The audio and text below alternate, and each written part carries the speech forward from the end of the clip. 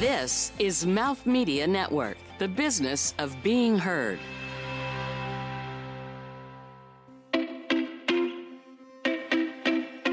Hi, I'm Lahari Neal Peretti, founder of LN Accounting Advisor, and this is Then What? With another story of a big then what business moment which transformed into real success made possible by real leadership. If you don't start with passion, you can't get to the big deal. They're just too hard to get. August Vega, co-founder of the amazing Malk Organics, the only cold-pressed line of organic plant-based milks made with sprouted nuts and 6 ingredients or less, has passion that is evident with every fiber of her being. So much so, she sees her company as a kind of second child. And the moment she knew she could only bring it so far, despite how far she had brought it, she asked herself, okay, look at what we have accomplished. So then what? And she knew a new leader was the only way her second child could grow up to be what it needed to be. Coming up, you'll hear how a dairy allergy inspired an opportunity for industry disruption, why COVID presented real obstacles for Malk Organics production, the challenges and rewards of working with family, how an unforeseen business disaster led to the 2 weeks during which August never thought she'd smile again, thoughts on overcoming burnout and being nimble to innovate quickly, and the importance of hustle, drive, and blinders. Thank you, August, again, for being on here. Absolutely. Thank you for having me. Of course. So let's start here. Malk is more than a product. It's a passion. That's the first thing you have to say on the About Us page on your website. How has passion played a role in your ability to navigate from one big deal moment to another in your business? Well, I think from my perspective, if you don't start with passion, you can't get to the big deals in some way, shape, or form. You have to have someone in your organization that is bringing the passion to the table, because the big deals are so hard to land and so hard to get that if you're not super passionate about what you're doing, it's almost an impossible task. So how did your passion evolve for your company? I was born with a dairy allergy, and my parents had very limited options on what to give an infant. And so I was given a ton of soy, which is that's a whole other topic, which we could talk about another day. And so, when I became a mom, my son was tested for the same allergy. It wasn't quite as severe, but he did have a dairy allergy as well.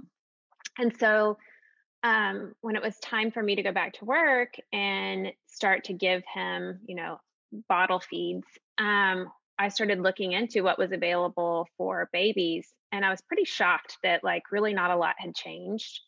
There were different options other than soy, but the process, the amount of ingredients, just the general offerings were pretty much the same, just maybe with a different base. Like there was, rice and whatever the formula options were. And so my biggest passion has always been in organic foods.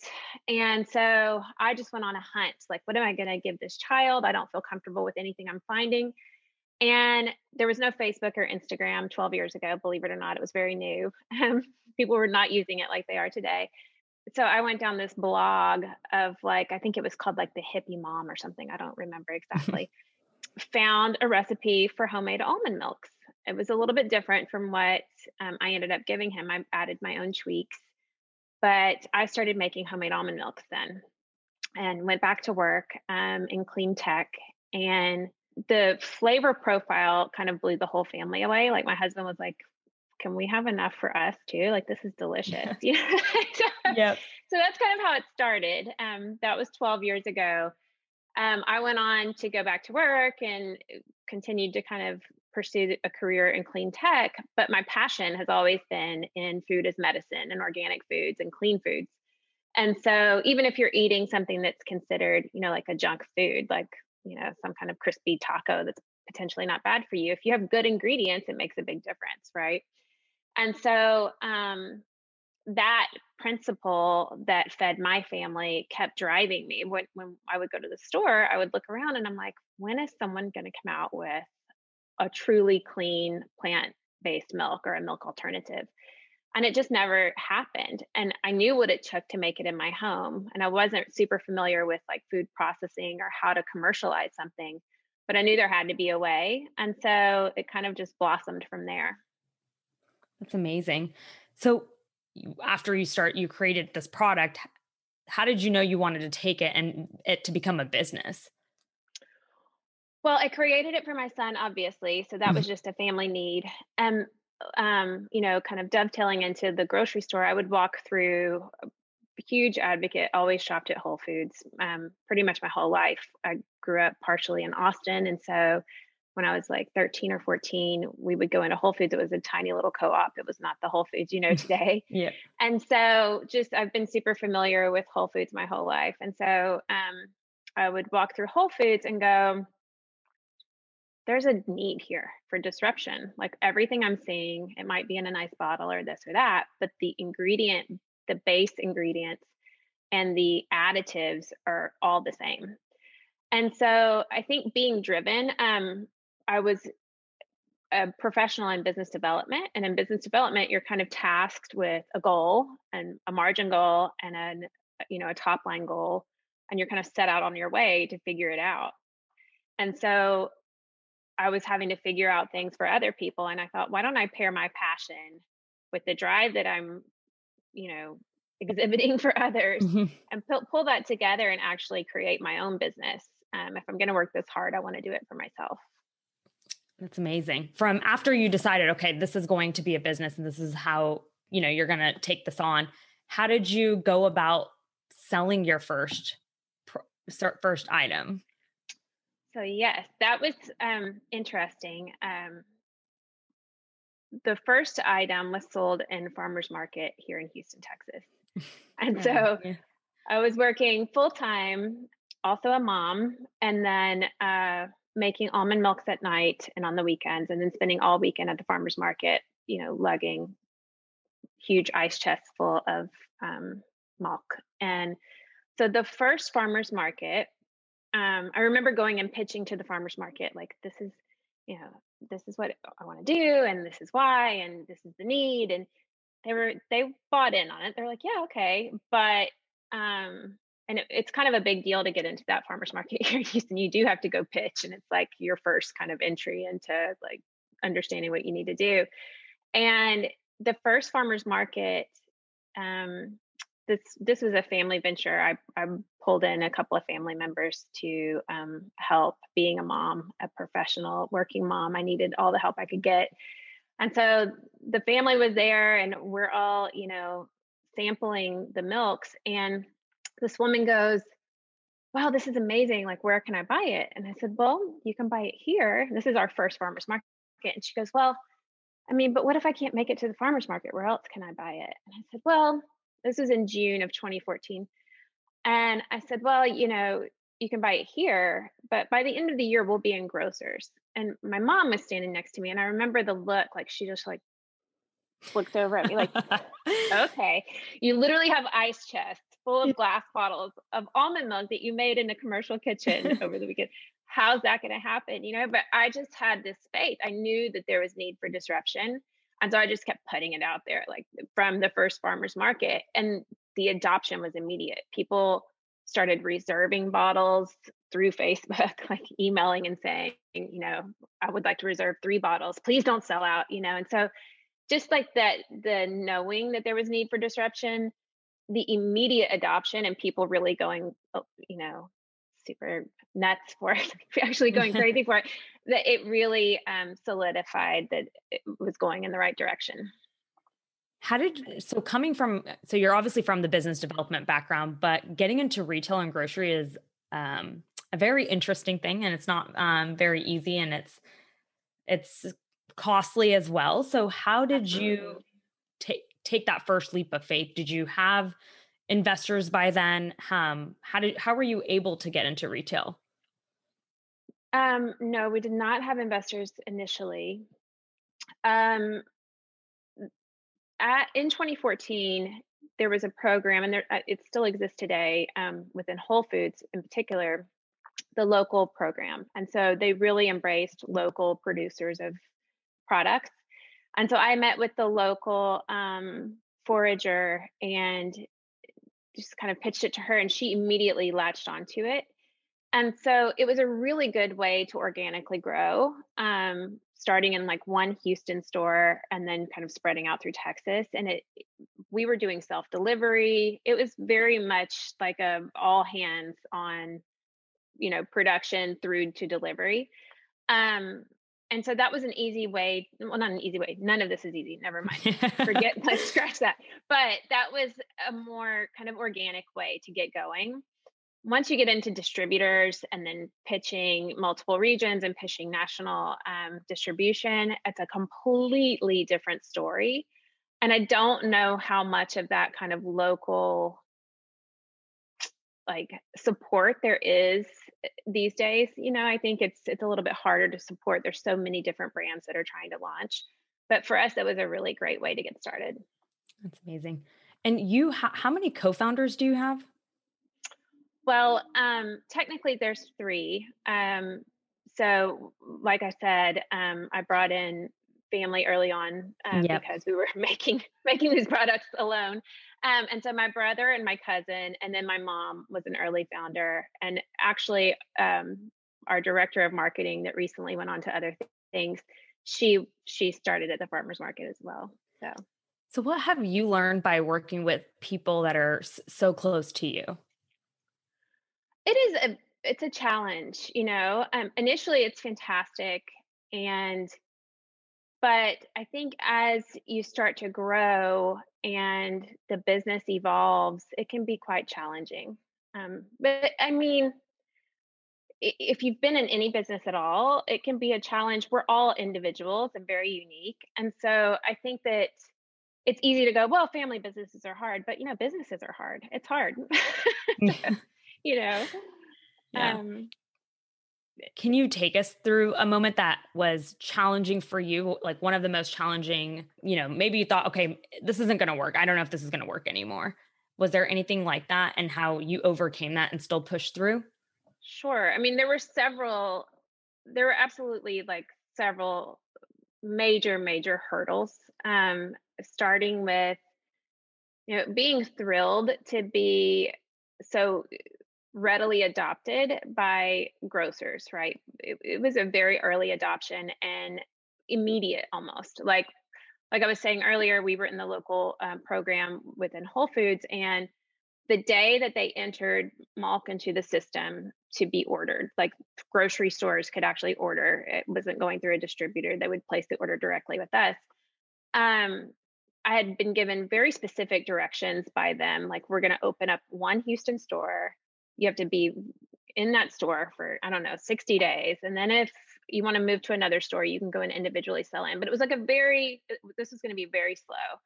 So the day that they entered the system, I got an order from Dallas, and I was like, what do I do? I was like crazy.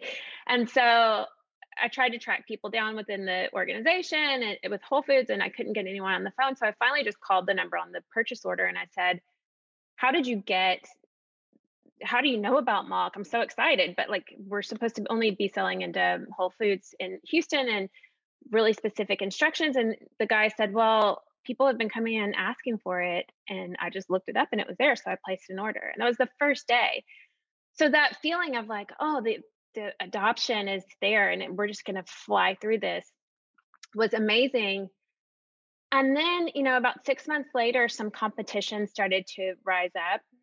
And that competition was connected in the grocery business in ways that I personally was not, or anyone in my family. And very similar marketing, very similar recipe with some tweaks that made it not quite as premium and good for you.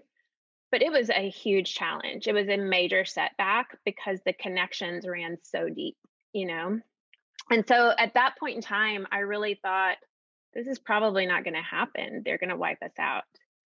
At a lower price point, similar size bottle, just really very much looked and felt the same way. When you tasted it, it tasted a little different. But for all intents and purposes, for a consumer, you have like 5 seconds to capture them. And if they see that at a lower price point, what's going to happen, you know? So that was a really knock you off your feet kind of moment. Obviously persevered through that, but I really was concerned, very concerned for quite a while. So how did you get past that, like, during that moment? Complete persevere, like just constant hustle and drive and blinders, really, because like I said, for probably, I don't know, 2 weeks, I thought I'll never smile again. Like it was that devastating. Like I couldn't believe it. And then just said, no, forget this. I'll figure out a way. I'm going to figure out a way. And went, the team just went region by region to grocers and just sold in and said, like, this is who we are and this is why it's important. And really had to go about it the hard and longer way. But it ended up working out in the end. Yeah. It was a struggle though, I'll tell you. I guess as a woman entrepreneur, you're managing multiple things, right? Your family and your business. And obviously this business idea came from your family in general. And you have a lot of family within the business as well. But how has that been for you, managing all aspects of your life? It's tough, and I'm actually transitioning right now into and have hired a CEO to take Malk to the next level.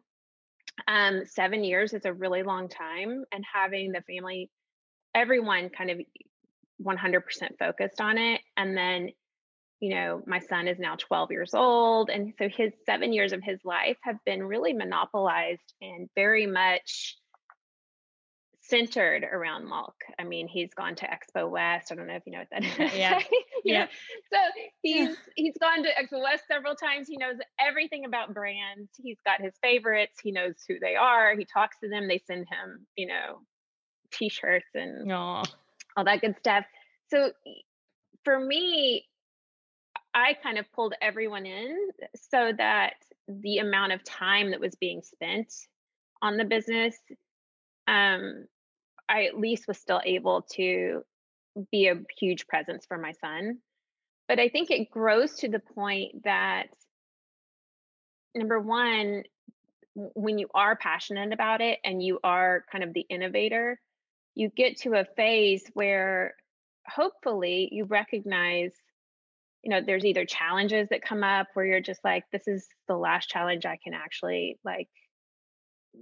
overcome at this point in time. I need a break. I haven't literally had a vacation that's not centered around Malk for 7 years, literally, And so it's beneficial to bring your family in and to have everyone be a part. If you're going to be this focused on something, you almost have to, if you're a mom,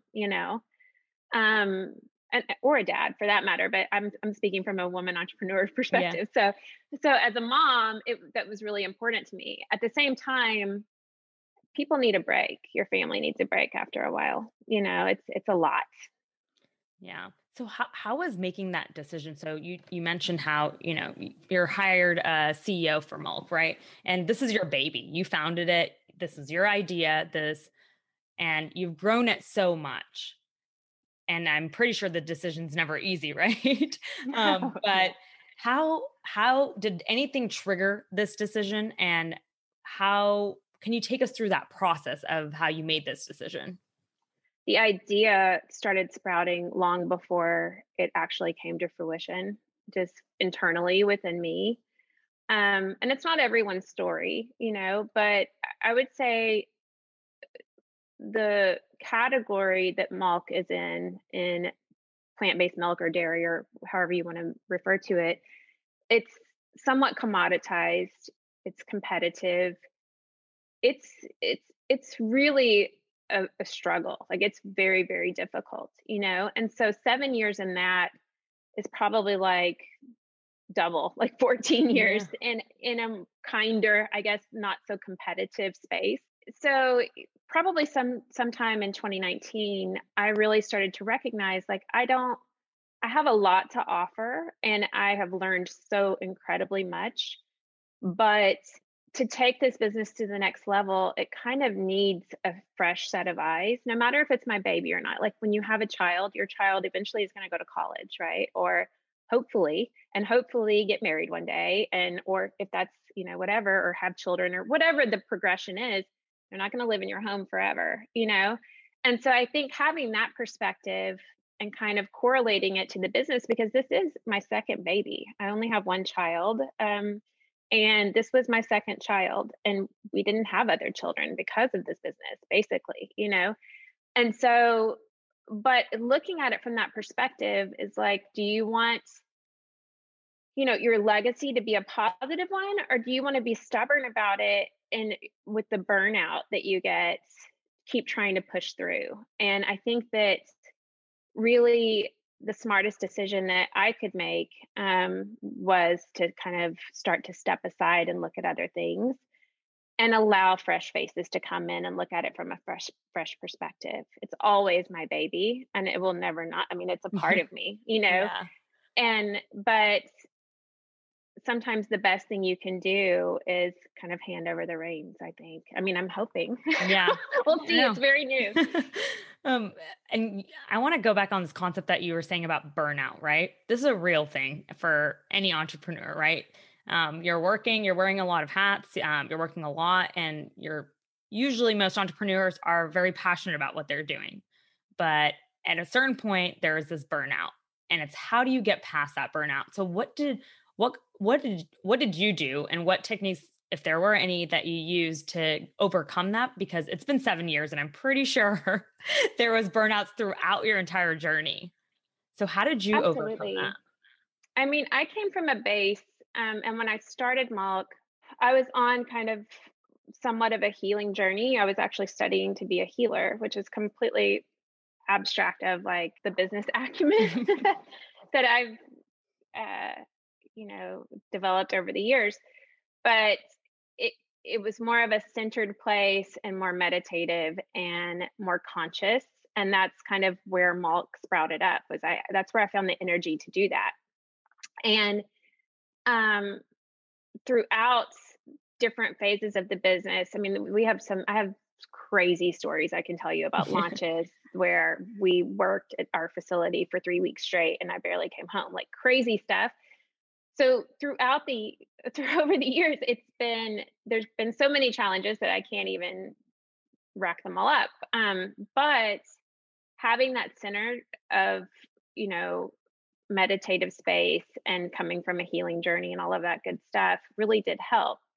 What ended up happening with me is I got to a place where the challenges in growth just became so much with COVID, especially, that I couldn't get back to that center place. Like I just could not get there. I was really holding it up for the team and for the production staff and trying to be my best for everyone. But the impact of running a business for 6 years and then having a year like COVID, which we're still in, obviously, but the major impact was 2020 for me in particular. It was just, I couldn't find that place again. The things that I used to do, like yoga and meditation and, self-care, which is really worn out and used as a phrase and a topic a little too much. I think everyone's kind of like, oh yeah, self-care, whatever. But it's so important, right? Like if you don't take care of yourself, you truly cannot continue on. And I got to a place where I definitely was not taking care of myself. And so it caught up to me. What was the impact of COVID on Malk in specific? And I know you were saying that, obviously impacted you personally, but how did it impact the team as well? So Malk has in-house production of products, so in-house manufacturing, which is a whole other set of challenges, right? Like we could talk all day about that. But so we in-house manufacture product, or Malk does, and co-packs product as well. but the bulk of the business is in-house manufacturing. And so that adds a whole level of challenge and stress that folks who have outsourced their manufacturing never have to deal with, Yeah. and from that perspective, just worrying about the supply chain and delivery, worrying about the health and safety of the production employees, the mental health of the production employees, it was really difficult. Believe it or not, it was a blessing, but such a challenge to go into work every day when the whole country was at home. Like that in itself was just like, this is so weird. There's no one on the Yeah. street. We have to keep going to work. We produce food. And in order to keep the business going, and so establishing, health guidelines for the production and staff, having a testing routine. Early on, testing was really difficult to secure. And so I've spent a lot of time on the phone talking to clinics and getting blocks of testing done. And so it added 3 new jobs to what was already 20 million jobs. It's really Yeah. difficult. And so from just that perspective, it was very challenging and tough emotionally and physically and everything else. And then you start to add in the challenges of distribution during that time. Our product wasn't distributed for a few weeks. So how do you go to your board of directors and go, we had a really huge year planned, and now our product is not even on trucks, like it's not Yeah. even moving. And then, grocery stores rely heavily on bodies to stock the shelves and to reset categories. Like whenever they're adding new products, they have to completely shift the whole shelf space and all that stuff.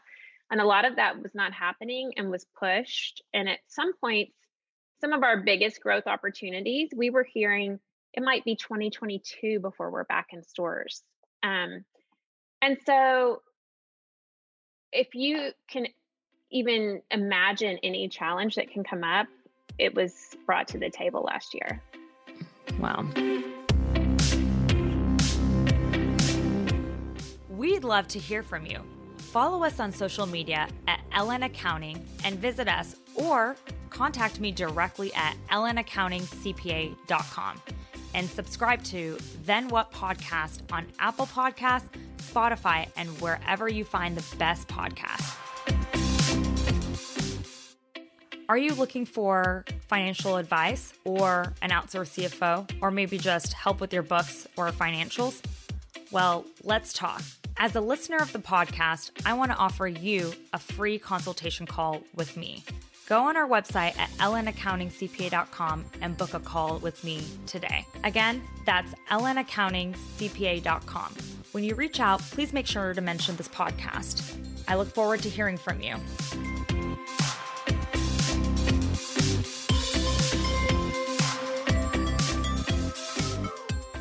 How do you keep the business from taking on a life of its own and getting away from your vision or your sense of mission? I mean, I think it happens, right? Everyone involved has their own stuff going on, personally, and everyone evolves in a different way, and there's egos at play. And so trying to keep your hands on around all of that and keeping people motivated and understanding the challenges and keeping the mission in place and the message in place, it's tough, right? Yeah. In terms of, the product, simple ingredients, and so the kind of message has always remained the same, but the energy behind it sometimes wavers. Yeah.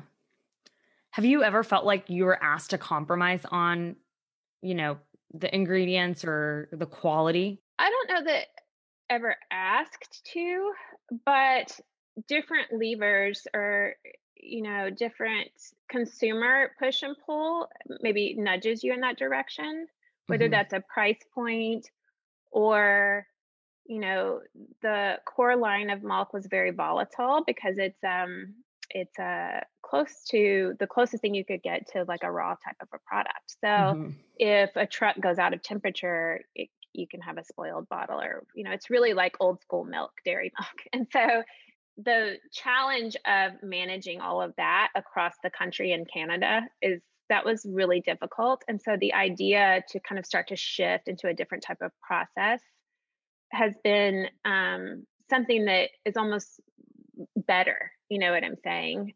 And as long as the ingredients remain intact. And I think that there's also a shift.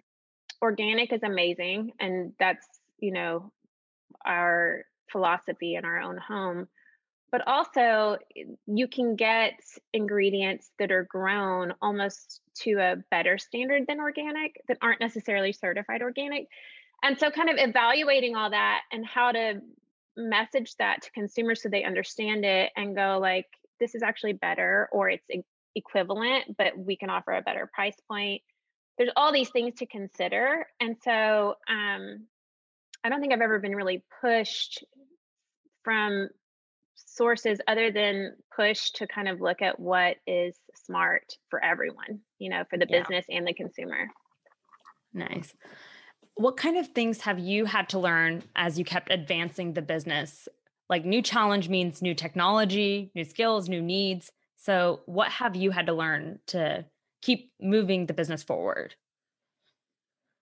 I think, you know, really being nimble and able to pivot really quickly and innovate quickly has been really key and important to staying relevant. And as the category that Malka's in has become a lot more competitive, understanding what consumers are looking for and quick innovation. And that's not an easy thing to No. accomplish. And I will say that the team at Malk has been very good at acting and reacting very quickly. Do you feel like there's an instance that if you were to go back in time during your business that you would change, or a situation, or react differently to something? A million things, yes, absolutely. But I think that understanding early on in this business, and this kind of goes back to a question we covered earlier, is it's a pretty complex sale and selling cycle. And there are a lot of different, starting as a local provider and producer, and delivering on your own and self delivery, you really need to understand all of the different mechanisms that are going to be pulling at your business in consumer packaged goods. If you're distributed, there are layers and layers of costs. It's not just about distribution either. Once you get to the store, what are the costs at the store? What are the promotional costs? What are the advertising costs that the stores would like to see? How is your product going to get from, if it's in the cooler, from the back of the cooler to the shelf? Is it going to get there fast enough? Do you need to have merchandisers? There are layers upon layers of complexities with the business. And so I think that from my perspective, I kind of thought, um, we can manage it early on.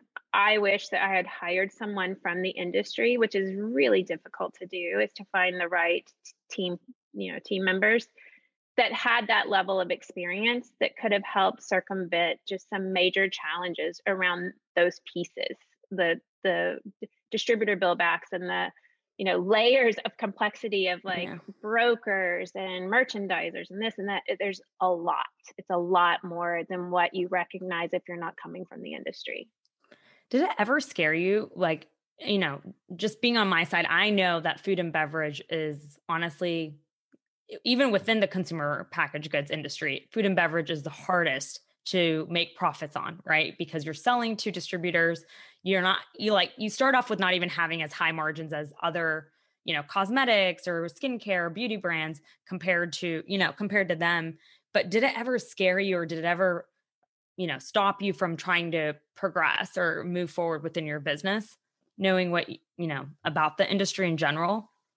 I very naively pushed forward believing that there was a way to make that work.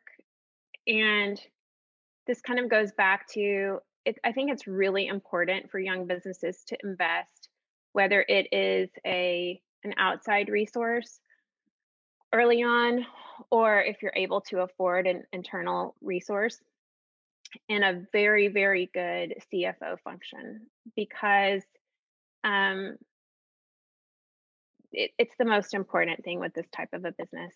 There's just too many different um, hands in the in the pocket. Yeah. It's like, okay, so I think that if I had any advice to any young entrepreneurs that are looking to get into food and beverage, it's save up your funds and either find an external resource that is really highly recommended and understands, get the references, right?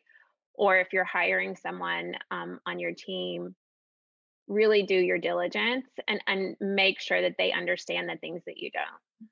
Yeah. If you could go back and talk to your younger self, what would you tell them? What advice would you give them, and what suggestions?